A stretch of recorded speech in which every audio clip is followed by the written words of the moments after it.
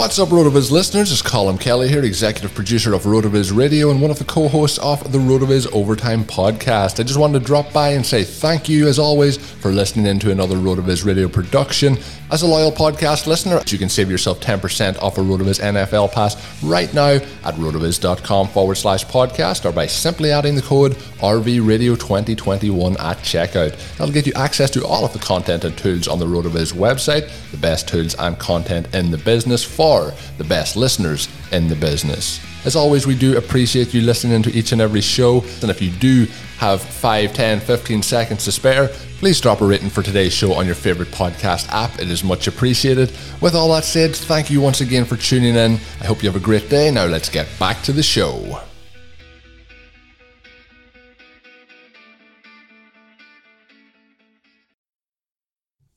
We're talking third-year players on RotoViz Radio. What's up, RotoViz?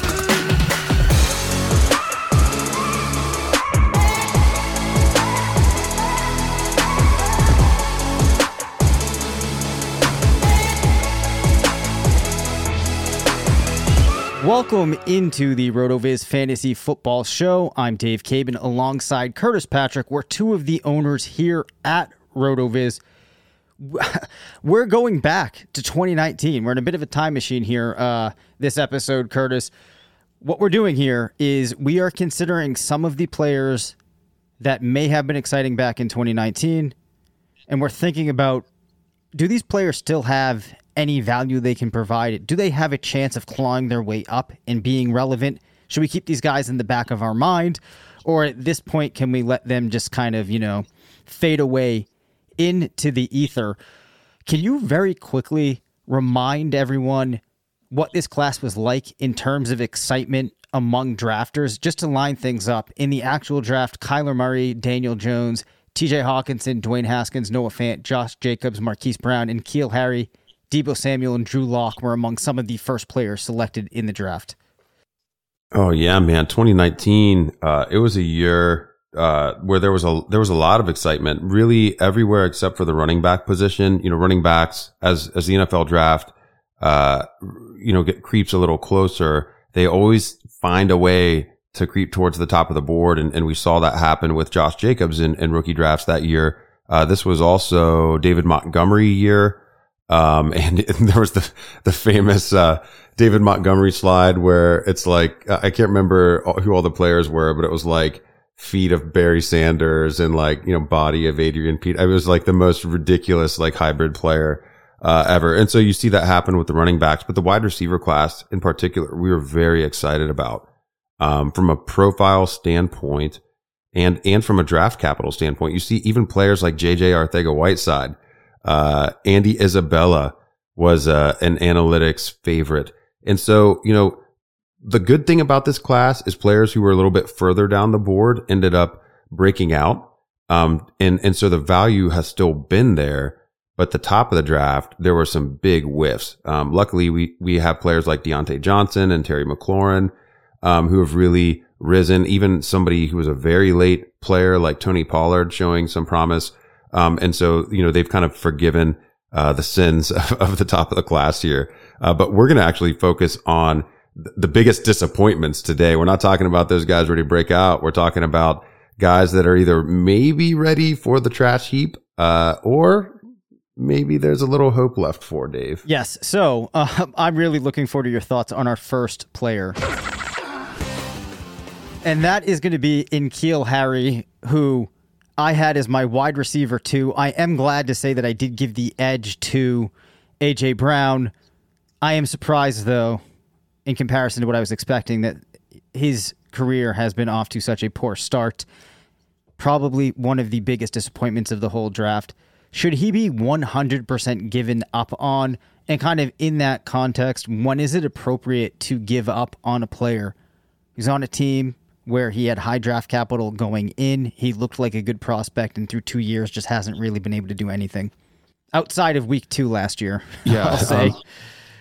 Yeah, I'm gonna start with the second part of the question because it applies. That kind of sets the tone for this whole conversation. So, when you have a player who has first round draft capital, It's almost always too early to give up on them, honestly. I mean, even with, we see what's happened with like Rashad Perriman. We talked about him a little bit in one of last week's episodes.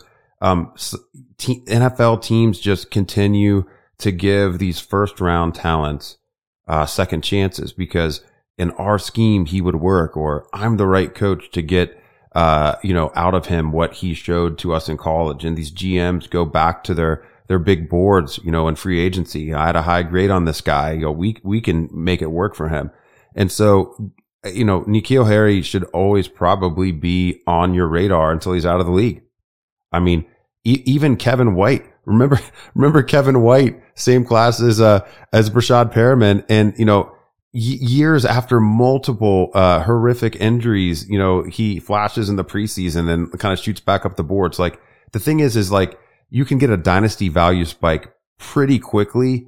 That's a massive overreaction on a player like this too. So when they drop out of the top 200 and then literally anything good happens, it's a good time to kind of speculate in those markets. I personally made hay doing this with like DJ Chark after his very disappointing, rookie season. He exceeded draft capital expectations with that high second, round draft capital, did nothing. Kind of reminds me of the Jalen Reagor situation from last year. There's a lot of reasons why it didn't go well. And then, you just go buy him real cheap and then, sell him for a fortune. And so that sets kind of a backdrop here. We don't want to be reckless with these players, but the ones who have that draft capital insulation should always be on our radar, just at that right price. So transitioning this discussion to N'Keal Harry, we have to look at what's happened in New England. So as a rookie, we know Bill Belichick has A, not been good at drafting rookies, and B, not been good at incorporating younger offensive players into his highly complex offensive system, that Josh McDaniels has perfected. But that, Belichick and Brady obviously had lots of input into as well. It's predicated on timing, predicated on precision. And those are things that can be very difficult for receivers who are able to win, with size, against smaller, weaker corners. And that was exactly the story of N'Keal Harry's collegiate career out in Arizona State. So that's a rough transition to make. It's even a rougher transition to go from Tom Brady and all of those expectations to kind of a rehabilitated version of Cam Newton in a COVID year, where a new offense needs to be installed for a total opposite type of quarterback, when there's minimal team and player in-person interaction over the summer. So I can make a lot of pretty reasonable excuses for why Harry hasn't really been able to put it all together yet. There are some reasons maybe for some positivity. So the team clearly is trying to turn over their receiving core. Julian Edelman decided I've had enough, actually decided to retire, just before we dropped this episode. I don't know if you saw that breaking news yet, Dave. But tip of the hat to Edelman, one of the fiercest competitors that the league has seen over the last decade or so. I always really enjoyed watching him play, but he's out of the picture now. Not going to complicate things. The team brings in, a pair of tight ends, to give Cam some options in the middle of the field. And Kendrick Bourne, who, is he really going to be the guy that holds it all down? Nelson Aguilar certainly isn't a threat to N'Keal Harry. They're totally different types of players. I still think the door's open for Harry to be the possession receiver on this team. When you look at our player usage tools at RotoViz, and I think these sometimes are things that in the offseason especially can really help put the picture together. N'Keal Harry actually had the fourth highest snap percentage of any New England Patriot offensive player last year. Did you know that? That's pretty remarkable. It's really, really, it's really interesting. Third highest on the team. I have this sorted by multiple years. Only Cam Newton and Jacoby Myers played more offensive snaps than N'Keal Harry last year. That's pretty crazy. That's pretty crazy. I'm surprising myself with that. He played 89% of snaps. The problem is the snaps didn't really translate to anything. He was highly inefficient from a fantasy points, over expectation perspective, negative, 25, fantasy points versus expectation. But again, we went over the reasons why, it didn't really work for him in New England last year. So if you get to that, past that 15th round, past that 18th round, and Harry's still sitting there, and you're like, okay, who's somebody with upside for my wide receiver 8 on this dynasty build, or you're in a trade conversation with another owner, and you see Harry just clogging up that other owner's roster. He's a throw-in level player now. I think that's really how far he's sank, and that's great. He's got more upside within his profile than someone on your roster probably. The last argument that I can make is really going back to what our prospect box score scout told us about N'Keal Harry. This is why we were so excited about him. Now, those comps have changed because there's more years or more players who have come into the league to kind of change the comps for him since then. So, for example, he and AJ Brown show up as comps for each other. That wouldn't have necessarily happened as prospects. But I remember back then seeing Jordy Nelson, seeing Alshon Jeffrey, seeing DeAndre Hopkins, seeing Michael Thomas, and even Kenny Britt. Lots of different players who ended up being successes in different ways. And, it's hard to kind of get that out of your head. So at the price of free, he's still somebody that I'll roll the dice on. I'm not going to say it's probable that he becomes relevant, but it's certainly still possible. What do you think about all of that feedback, Dave? I think that's spot on.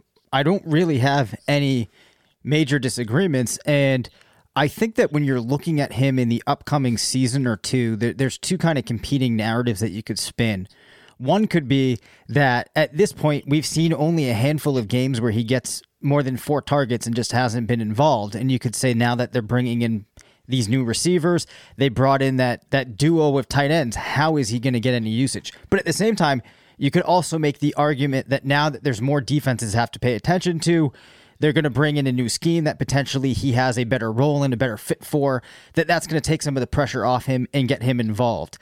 I don't really think that all of that matters that much with how low his value has slipped. It speaks to your point of him being a player that can still accrue some value and there's still some opportunity for. So at this point, even if he is just a throw-in, that's a perfectly acceptable player to keep in the back of your mind.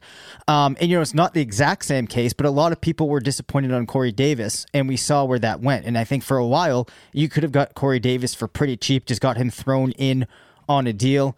Not that Davis had as much of a struggle as Harry, but I think it just kind of supports and speaks to that point. So I am not expecting too much, but that does not mean that at this point he needs to be in the garbage.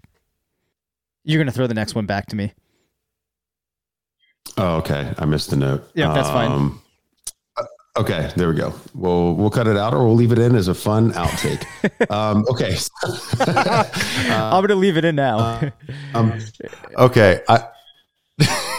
There you go. Okay, so we talked a lot about N'Keal Harry, who was once an exciting prospect. This next guy, Dave, same division. We're still in the AFC East. Not as much hubbub about him as a prospect. Dawson Knox was drafted 96 overall by the Buffalo Bills. What do we think about him? Is there a ceiling that he hasn't quite achieved yet? Or is he what he is at this point? I actually think, and it's weird because until I was actually forced to go through this exercise and try to find players that I could spin positively, I would not have expected to come up with Dawson Knox as the name. But then I looked at what he has actually achieved. And this was something that Matt Friedman and I talked a lot about, was just how slow and developing the position is. And you really have to be patient with your tight ends. For most of them, it's unrealistic that they're going to step in and start making an impact right away. As a rookie, Knox drew 50 targets, 388 yards, 2 receiving touchdowns. Nothing crazy, but it's something. Last year in just 12 games, 43 targets, 24 recs, 3 touchdowns. In his 2 seasons, he's averaged a target market share of 10%. What I like is when you look at his athletic measurables and you think about what he's already been able to do. And I think at tight end, athleticism really is a key component. 2 of his best comps are Travis Kelce and Mark Andrews. You also see other guys like Dallas Goedert, Austin Hooper, Hayden Hurst, guys that have had some level of achievement. Now, I'm not saying that Dawson Knox is going to be Travis Kelce, but I'm saying that there are things. That's what I heard. 91st percentile 40-yard dash, 70th. That's what I heard. That's the title of the episode. Dawson Knox is Travis Kelce. RotoViz owner says Dawson Knox next Travis Kelce. Oh my gosh. I can get some listens. Yeah, that will. People will take that and run with that for sure. 63rd percentile cone, 86th percentile broad, 63rd percentile vert. This is actually pretty solid athleticism. Yes, there's certainly a ceiling to what he can do being in an offense with one of the best wide receivers in the game, also with some good complementary pieces there. But I do think that this is a team that's going to be in position to score points. There's a player like Knox that has already been decent at finding touchdowns per the amount of targets that he's had. So I think that there's some potential there. Dawson Knox, probably never going to be a high-level tight end one, but at a position where sometimes you just need to find some level of production in a name that a lot of people probably aren't that zoned in on. I think that there's some potential for Knox to bring some value to your team. So I would definitely encourage listeners to keep him in the back of their mind and maybe try to get him as a throwaway. What do you think? Yeah, I'm torn on this one. And I think the reason that you want to keep your eye on a player like Dawson Knox is because of the offense that he's in. He's tied to a quarterback who any given year is on the very short list of players who could lead the NFL in overall touchdowns and of course touchdown passes. And, we saw like with Robert Tonyan last year in Green Bay that on very few targets, if you become a red zone weapon, you can really still be a fantasy difference maker. It's not, highly projectable year to year. Things can change. But that's certainly within the range of outcomes for Dawson Knox. And, I think at his current price of being pretty free, that's intriguing. When you look back through Brian Daboll's history as an offensive coordinator, very few times has he ever really utilized this position. And, I think the only time I can find where he really started to steer meaningful volume towards a tight end, you have to go back to the 2010 Cleveland Browns. And it's just because the wide receiver core was literally that gross. So on that team, Ben Watson led the team with 102 targets. And the leading wide receiver target getter was Chancey Stuckey. Mohamed Massaquoi and then Chancey Stuckey. So those are your top two target getters. And then, you look in other situations where, there weren't necessarily great receivers and he still did not opt to use the tight end position. So, that's the biggest probably issue for me is Daboll not utilizing the tight ends. But as you laid out, Knox certainly has more than requisite athleticism. He was a day 2 draft pick. That's certainly a good thing. And he's tied to an elite quarterback. So those are the types of tight ends that when you're looking at your tight end 2, tight end 3 list, especially in a tight end premium format, or a start 2 tight end league, or a start lots of flex players league. These are the types of moves acquiring a player like Knox that can, potentially make a difference. So, within the context of what we're talking about in this episode, I think there's reason for optimism for Knox. All right. It's time to question if we need to panic. The first player is Mecole Hardman. It actually feels like it might be kind of an odd question, but there were some people that were very excited about Hardman. If you remember, there was the talk about Tyreek Hill might be missing time. Hardman can come in and be this 1-for-1 replacement. This looks like a great landing spot for him. Things just haven't coalesced the way that people would have liked. There's been stretches where other receivers on the team have been unavailable, or there's been need for a receiver to step up when Sammy Watkins, for example, has been up, but Demarcus Robinson has been able to out-target Hardman at times. Doesn't look like he's going to be Tyreek Hill. Looks more like he's going to be a much lower level player. Is he just not a thing? What do we do with Hardman at this point? Yeah, I think he's pretty much just not a thing. And the reason he's not a thing is, so we know speed is his calling card. He's playing for a quarterback with, perhaps the biggest arm in the NFL, or, at least one of the top 5 biggest arms in the NFL, and an offense that, is literally an aerial attack circus affair every single week. And he's, to your point, he's had the opportunity. no wide receiver 2 really has stepped up and emerged in Kansas City over these 2 seasons. We even had the Tyreek Hill suspension early on in his rookie season. Couldn't assert himself. He's always going to be a player that, while he's with Patrick Mahomes, can outperform expectation on a per target basis. But if he was going to get meaningful volume, wouldn't he have done it by now? To your point, I think that's the biggest concern here. He only has 3 top 24 wide receiver weeks since entering the league. 3 top 24 weeks in 32 games with Patrick Mahomes. That's a big concern for me. I think Travis Kelce being injured or being out of the picture is probably the only thing that could make this happen. Mahomes and Reed really seemed content to funnel a lot of volume to Hill and Kelce and kind of spread the ball a little bit less last year than they did in 2019. And when you have 2 players that are matchup problems like that, why the hell not? Just give them as many looks as possible. So yeah, it's not that we panic. It's not, I hope people didn't invest too much in Mecole Hardman. It's more just that, he's a nice best ball asset for the weeks where, like last year in week 80, he scores a long touchdown, 22.6 fantasy points, but he's not going to be a bankable fantasy asset. I think that Kansas City's very likely to add at that wide receiver position a Sammy Watkins replacement that's a little bit more of a size type player than Hardman and Hill. I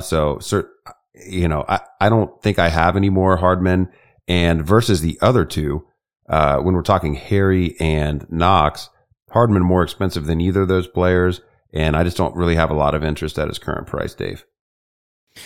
Yeah, it's interesting. If you wanted to look for a highlight that you could give to Hardman, it would be the fact that of all receivers that Mahomes has utilized, he has the strongest AYA at 12.3. In fact, Tyreek Hill is all the way down at 10.58.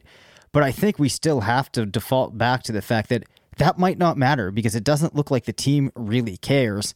And you still have Tyreek Hill there. You have Travis Kelce. So there's already a cap to begin with. Just hasn't separated himself that much. And I'm just not inclined to see or to think that there's much of a reason to expect that will change. Any other players that you're curious about that you think? I want to stay on Hardman here for just one more quick minute. I'm looking at the wide receiver usage app, and to your point, there was only 1 week last year, even when the team was kind of going through some issues with the wide receiver unit. Only 1 week can I find that Tyreek Hill was better than wide receiver 3 in snaps. I think it was week 8. He was just behind Tyreek Hill. And if I look at market share, it's really embarrassing. And then you go back into the NFL Stat Explorer and you look at expected points per game. Mecole Hardman, wide receiver 94 in expected points per game playing for Patrick Mahomes. That to me, that's kind of the takeaway excerpt here on this player. Yeah, just to sum it up, that's such a great point.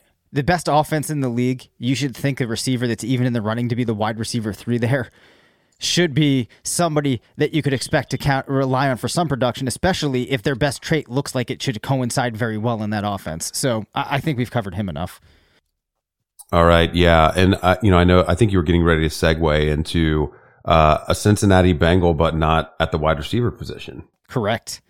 So Drew Sample went at pick 52 overall. And the reason that I was interested in talking about him was the fact that I brought up Dawson Knox. Sample was one of the tight ends that should have drawn more interest. I want to quickly hit upon him in terms of the athleticism, which I like to look at for my tight ends. He was not as strong as a guy like Knox. Athletically comped to guys like Zach Ertz, Hunter Henry, Brent Selleck.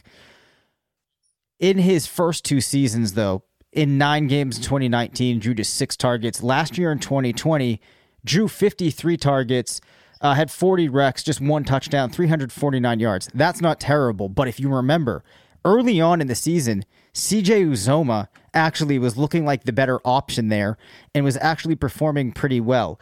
I am inclined to say that upon return in 2020, we don't see Sample running away, being a key contributor in this offense, controlling the tight end position. As we talked about earlier this week, we might see Cincinnati add another really high-level wide receiver, a guy potentially like Jamar Chase. So I don't see a big runway for Sample to take a step forward, despite that 80 or that actual draft position of 52. There's not much signal here to this being a great situation for him to step into a role where he becomes relevant. I just don't see it. Yeah, last year was really the chance. Drew Sample, he was actually the cover athlete of one of my Dynasty waiver wire articles last year. He had the big 9-target week against Cleveland in week 2. And, it was just a situation where, okay, hey, we got a new rookie quarterback. This offense is changing. The high draft capital, he was free. It made a lot of sense. I mean, Sample really, to your point, should have been more highly regarded after just from a draft capital perspective.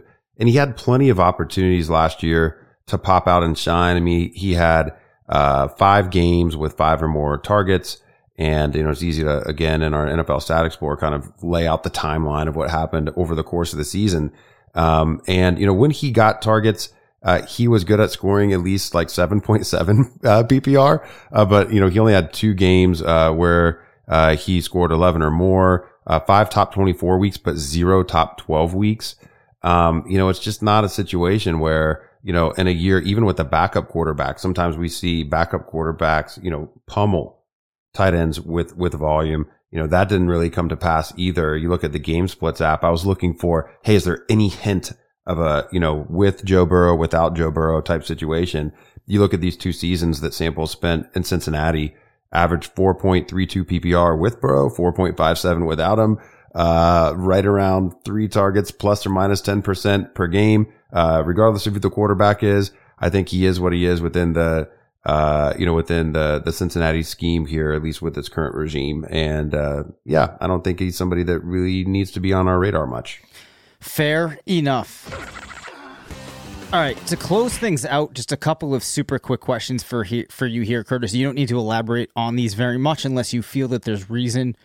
3 of the running backs in this class that have not broken out, but Darrell Henderson has had spots, but now he's in this position where it looks like Cam Akers is going to be in control of the backfield for the Rams. You have Alexander Mattison, who actually filled in a couple of times for Dalvin Cook, and I was expecting really good things from Mattison, but he kind of squandered the opportunity. Then you have Benny Snell. Of course, we have to assume that Pittsburgh's going to do something to shore up the running back position. They also have a couple other guys there that could get involved. Of those 3 guys, who has the most value in Dynasty? Kind of differing situations for the 3. But, this was a running back class where there really wasn't a lot of top-level prospects.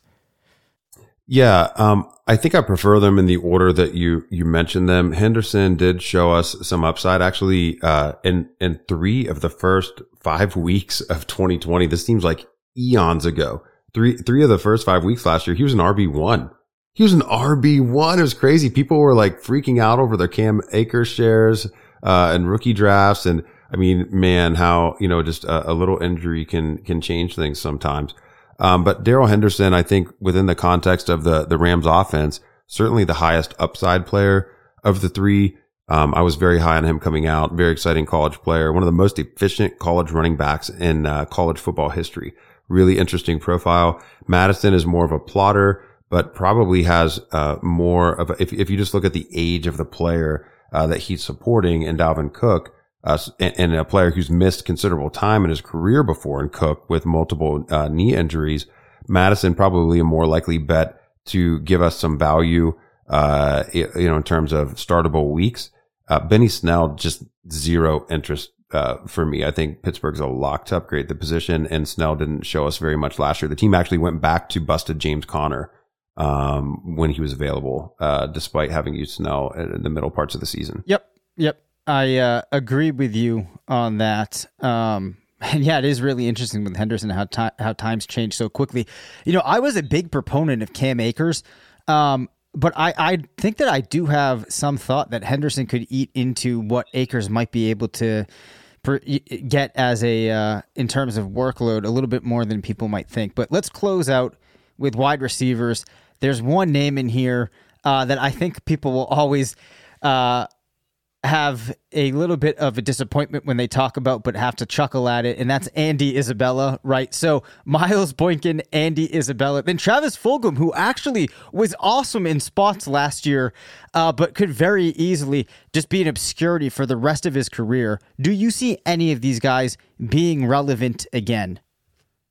Or relevant for the first time, you could maybe argue. Relevant for the first time. Andy Isabella will always have the 88-yard touchdown as a rookie that gave him some of the highest fantasy points over expectation in our database. I always love seeing that. It always reminds me of it. I think it's unlikely. Yeah, I think it's unlikely that any of these three guys is super relevant again. But I would say of the three, Isabella has the best shot. Christian Kirk is coming up on the end of his rookie deal.